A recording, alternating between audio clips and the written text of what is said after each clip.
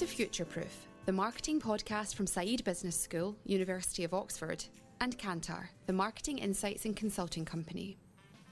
In each episode, we'll have a frank discussion with industry experts to help brands and business leaders navigate the changing landscape of marketing.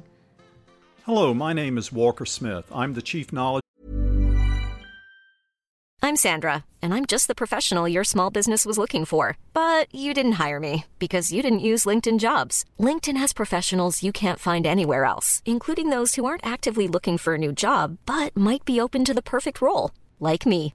In a given month, over 70% of LinkedIn users don't visit other leading job sites. So if you're not looking on LinkedIn, you'll miss out on great candidates like Sandra. Start hiring professionals like a professional. Post your free job on linkedin.com/people today. Life is full of what-ifs. Some awesome, like what if AI could fold your laundry? And some, well, less awesome, like what if you have unexpected medical costs? United Healthcare can help get you covered with Health Protector Guard fixed indemnity insurance plans. They supplement your primary plan to help you manage out-of-pocket costs. No deductibles, no enrollment periods, and especially no more what-ifs. Visit UH1.com to find the Health Protector Guard plan for you. Hey, it's Ryan Reynolds, and I'm here with Keith, co-star of my upcoming film, If, only in theaters May 17th. Do you want to tell people the big news? All right, I'll do it. Sign up now and you'll get unlimited for $15 a month and 6 months of Paramount Plus Essential Plan on us. MintMobile.com/switch. Upfront payment of $45 equivalent to $15 per month. Unlimited over 40 gigabytes per month. Face lower speeds. Videos at 480p. Active Mint customers by 531.24 get 6 months of Paramount Plus Essential Plan. Auto renews after 6 months. Offer ends May 31st, 2024. Separate Paramount Plus registration required. Terms and conditions apply if rated PG. Officer for Brand and Marketing with Kantar, as well as an author, speaker, blogger, and video blogger.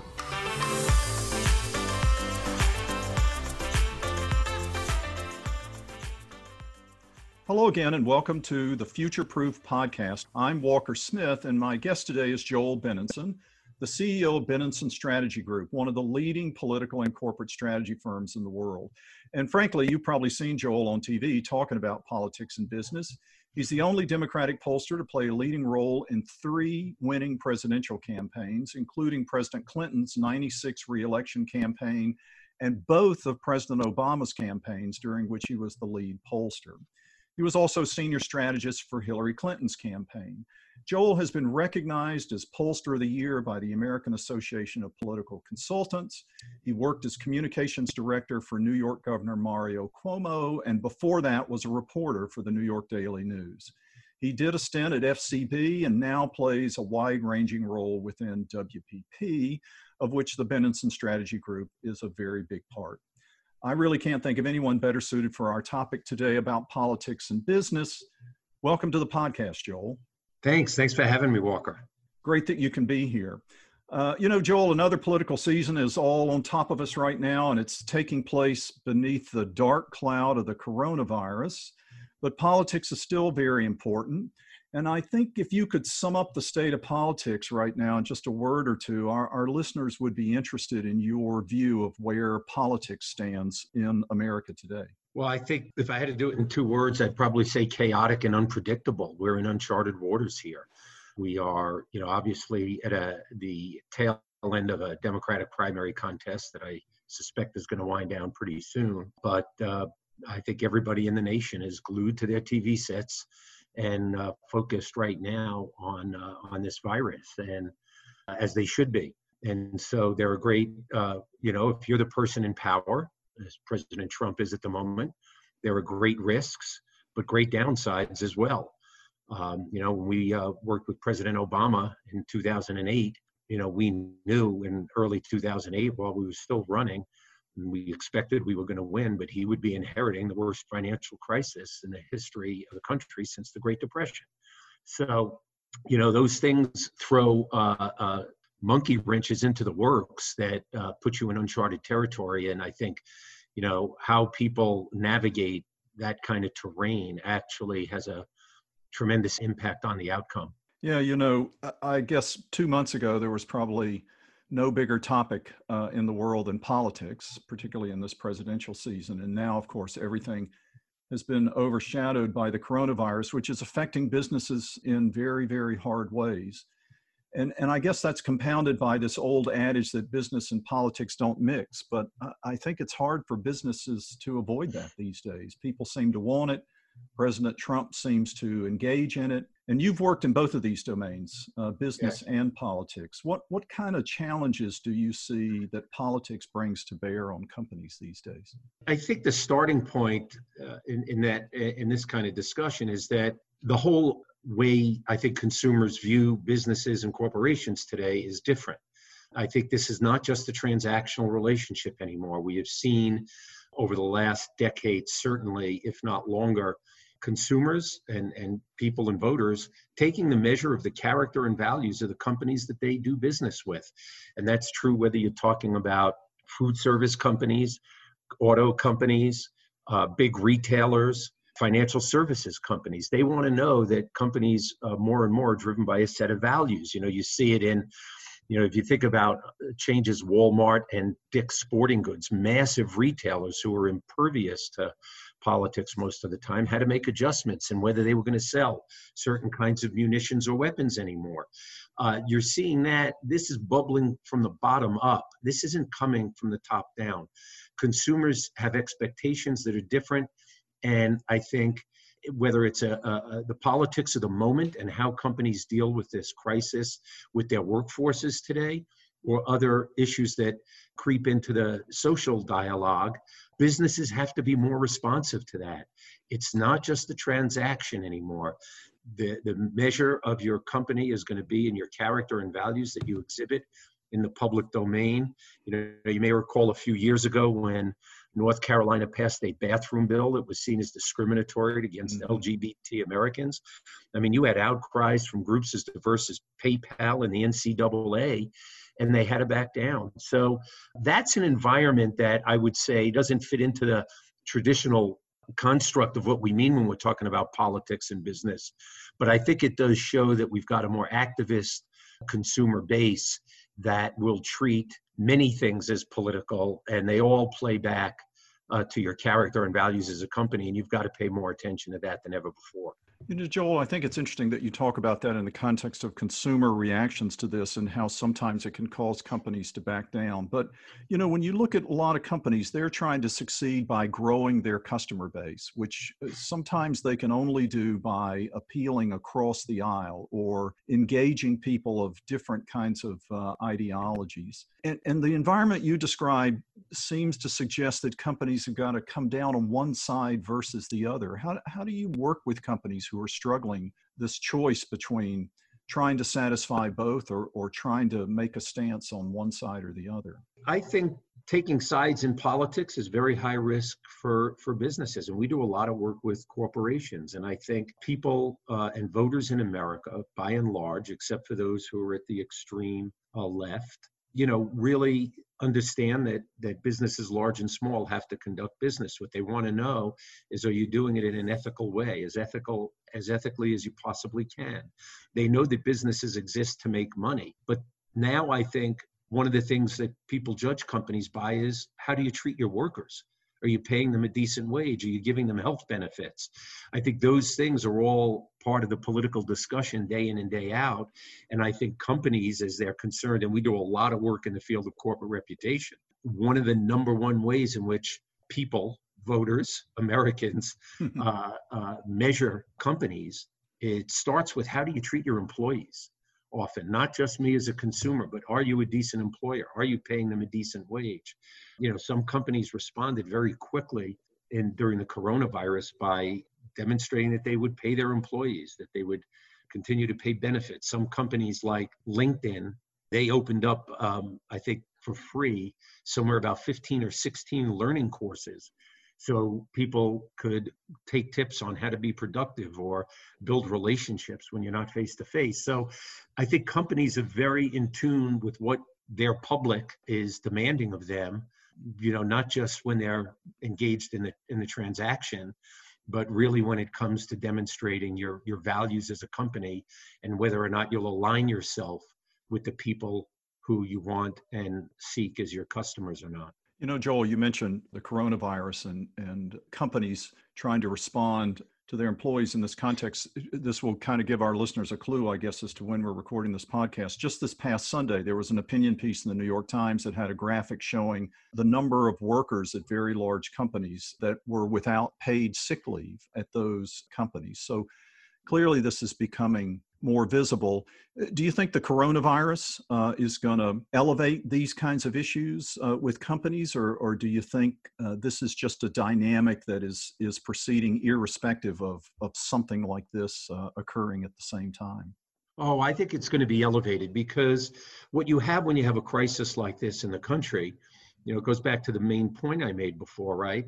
This is going to expose your character and values as a company loudly and clearly to your employee base, to your consumer base. If you're not treating your employees right, your employees are going to take to the web, and they're going to be telling a narrative and a story out there that is going to affect, tens of thousands, if not hundreds of thousands of people that you do business with.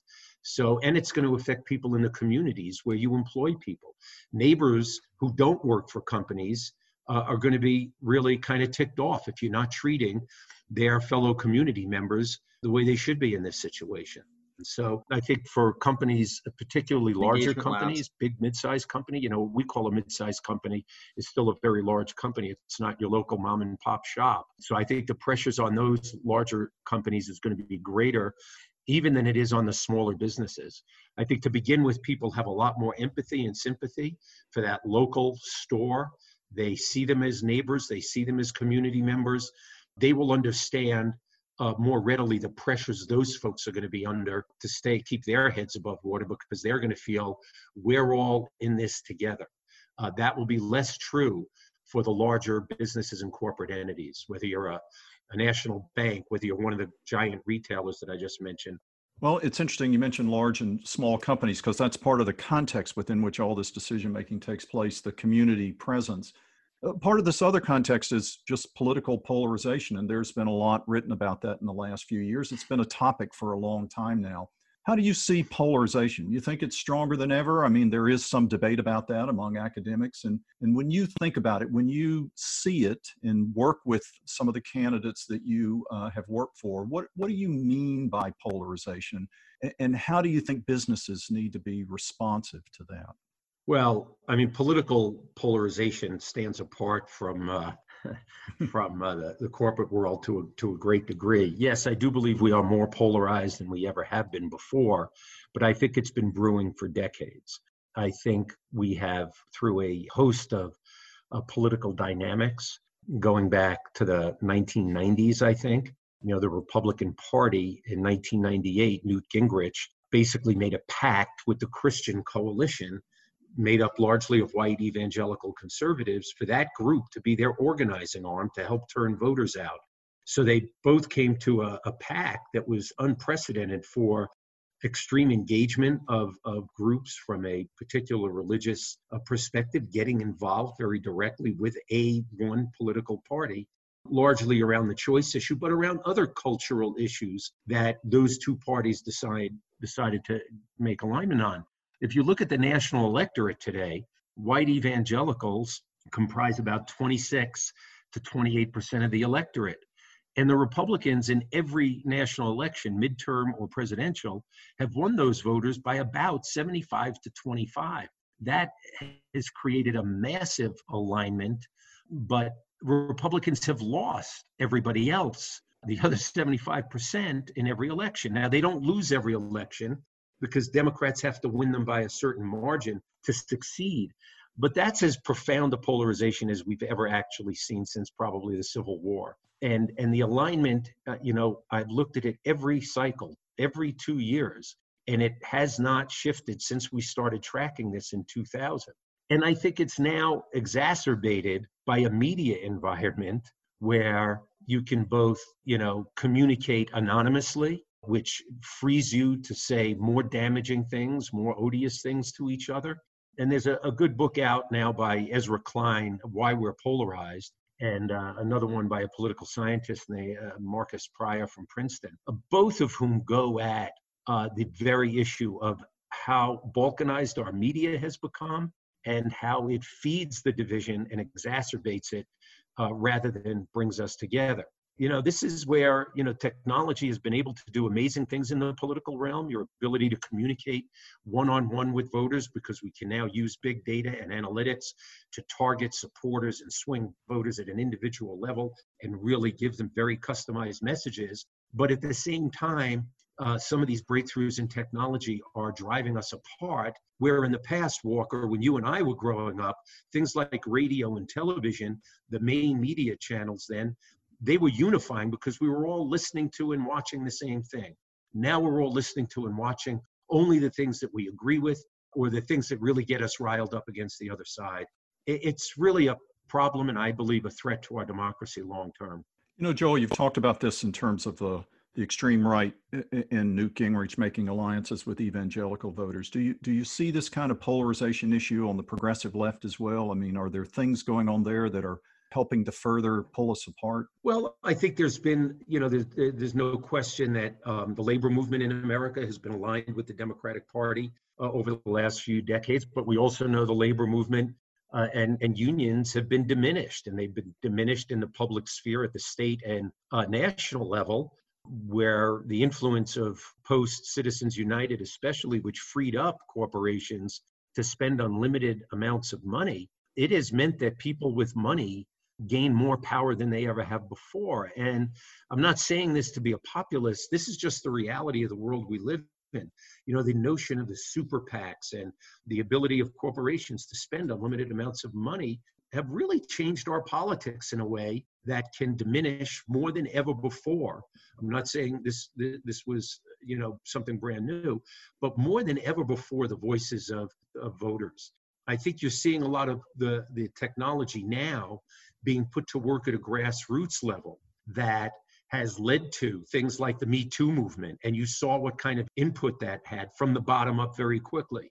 But consider how far behind we are in something like climate change, although I think we're going to start moving now, because the voices of consumers and millennials have gotten through to the people in corporate boardrooms, all of whom have had on their websites for years the risk of climate change.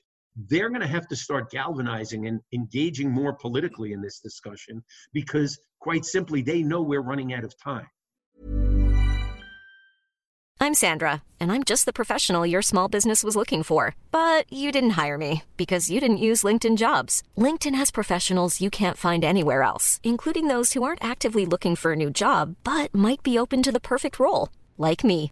In a given month, over 70% of LinkedIn users don't visit other leading job sites. So if you're not looking on LinkedIn, you'll miss out on great candidates like Sandra. Start hiring professionals like a professional. Post your free job on linkedin.com/people today. Hey, it's Ryan Reynolds, and I'm here with Keith, co-star of my upcoming film, If, only in theaters May 17th. Do you want to tell people the big news? All right, I'll do it. Sign up now and you'll get unlimited for $15 a month and 6 months of Paramount Plus Essential Plan on us. MintMobile.com/switch. Upfront payment of $45 equivalent to $15 per month. Unlimited over 40 gigabytes per month. Face lower speeds. Videos at 480p. Active Mint customers by 531.24 get 6 months of Paramount Plus Essential Plan. Auto renews after 6 months. Offer ends May 31st, 2024. Separate Paramount Plus registration required. Terms and conditions apply if rated PG. And if we as a country don't deal with this issue, their businesses are going to suffer, no matter how big they are. They will not be able to withstand that. So apart from Greta Thunberg and the vocal voices out there, if you go to the Fortune 100 companies, every one of them on their websites will cite one of their biggest risks is dealing with the risk of climate change. Larry Fink in his most recent CEO letter has just said the economics have changed, that now the cost of ignoring it are far greater than the cost of addressing it. And that's going to significantly affect how investors look at companies going forward. So that's a change in the context related to what you're describing. But, I think the other change in the context is what you were just zeroing in on, and that is this new attitude of employees. Well, what about this kind of polarization within companies? What kind of challenge does that represent for businesses as they try to navigate sort of the divides within their, if you will, their human capital? Yeah, I think, having done employee surveys for some of the larger corporations in the country from time to time, I think that the main thing they actually have to learn, here's where they should take a lesson from politics, right? they get locked into asking the same questions they've always been asking because they think they've got this great data set. And when this number moves 2 points, it means something. But if the attitudes of the people who are working for you and the values of the people who are working for you are changing, you better change your questions. I have a saying at my company, and I love working with, some of the younger people who are, in the company, the entry-level folks, as well as the mid-level and senior level. But when I go over questionnaires and surveys with them and I ask them a question and they say, well, that's the way we've always asked it, what I always tell them is that's never a good enough answer. Doesn't mean it's the wrong answer. It doesn't mean it's the right answer. But if you're asking the same question over and over again, it's got to be relevant to the time that you're and workforce you have today, not from 20 years ago. I remember doing work for a cosmetics company, one of the major brands, and they told us that one of their key attributes, and this is in this century, this is in the 21st century, Walker, right? And one of their main attributes was makes me feel alluring. I said to them, when was the last time you heard a woman say, oh, I feel so alluring? And sure enough, when we tested it in focus groups, we showed them the video of the faces of the women in the focus groups. Some of them were watching it. Of course, it was an irrelevant term. It wasn't why women were using cosmetics today. There was an emotional component to that wasn't about being alluring, a word that went out of style in the 1950s. So you've got to be creative. You've got to really use your qualitative research tools to get beneath the surface and uncover what I always talk about at my firm, we uncover the hidden architecture of opinion. What's going on beneath the surface that's really shaping the attitudes and the decision frames that your audience is bringing to the table? And I think for employers, all they want, they think these historical metrics are relevant, but the workforce is changing as fast as their consumer base is changing, and they ought to keep up with that the same way they do with the consumer market. We talked about the work that you do. I think our listeners would be interested in hearing a little bit about maybe how you do that and some of the key principles involved when you give brands guidance about how they should navigate their way through this polarized political environment these days. Great question. And one of the things we believe in, and we are a polling firm, and we never make recommendations without strong quantitative data to back up our views. But our starting point is always listening to the voice of people. We use very innovative qualitative techniques to make sure that we get people in a free environment where they can go on a topic as long as they like.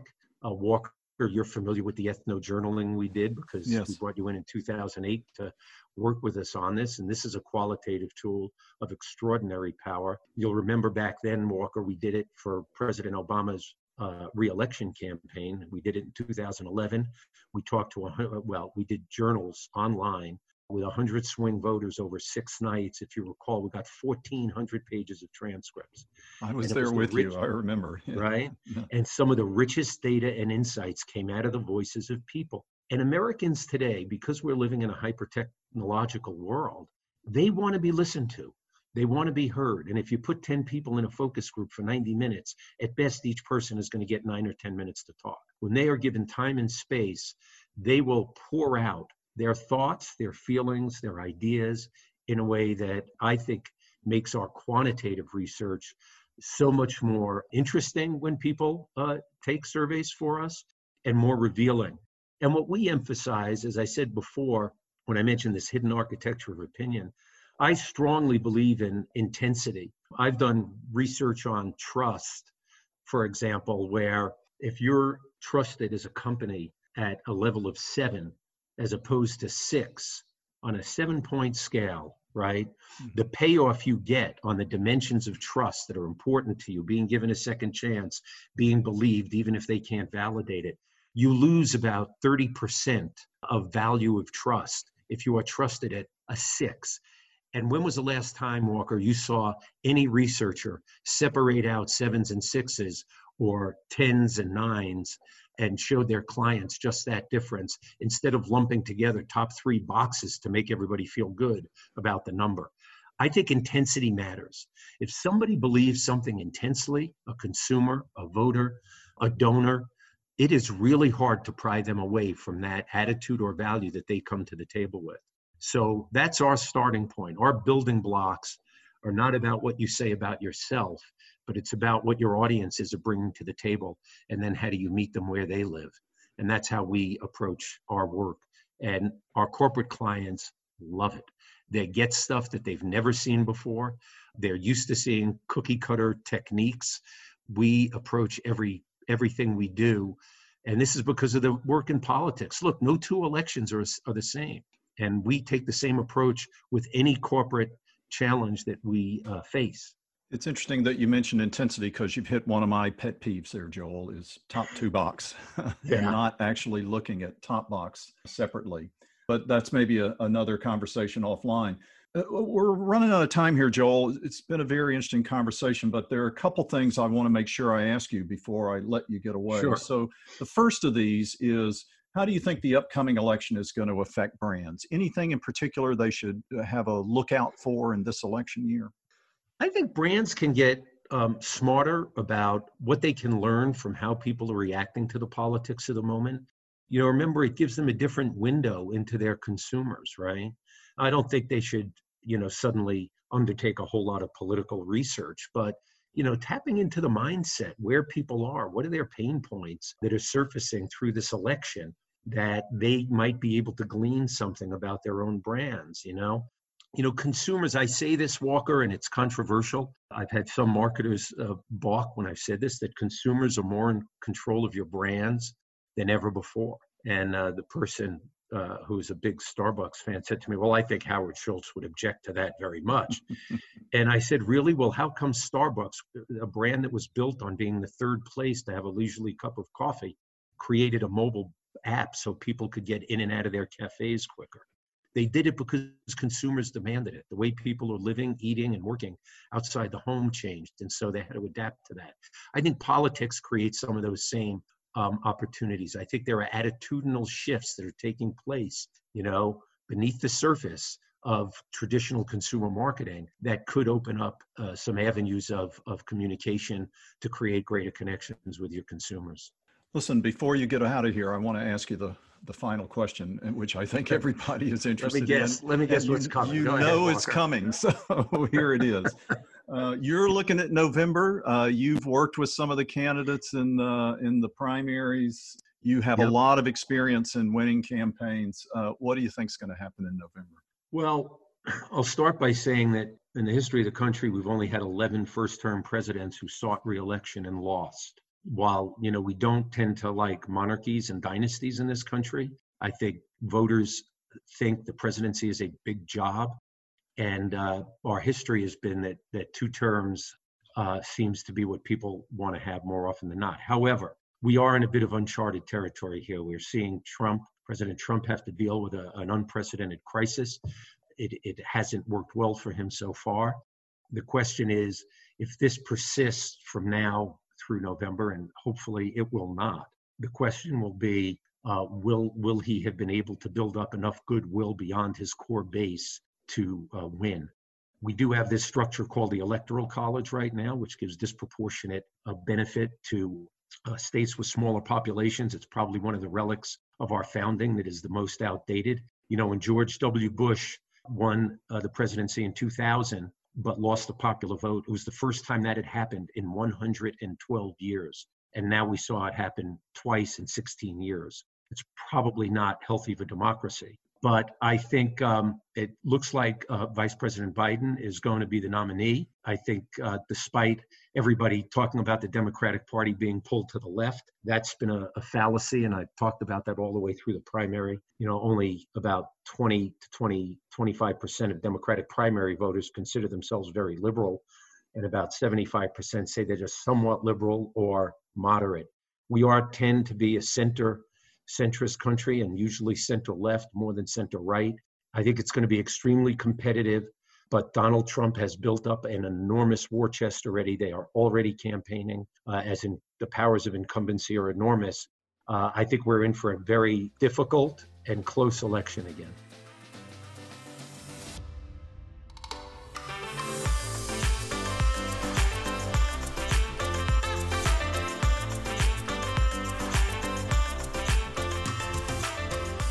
You've been listening to Future Proof. For all episodes and more information, visit kantar.com. or oxfordfutureofmarketing.com. Please leave us a rating and a review and subscribe within your podcast app so you know when new episodes are released. Thank you.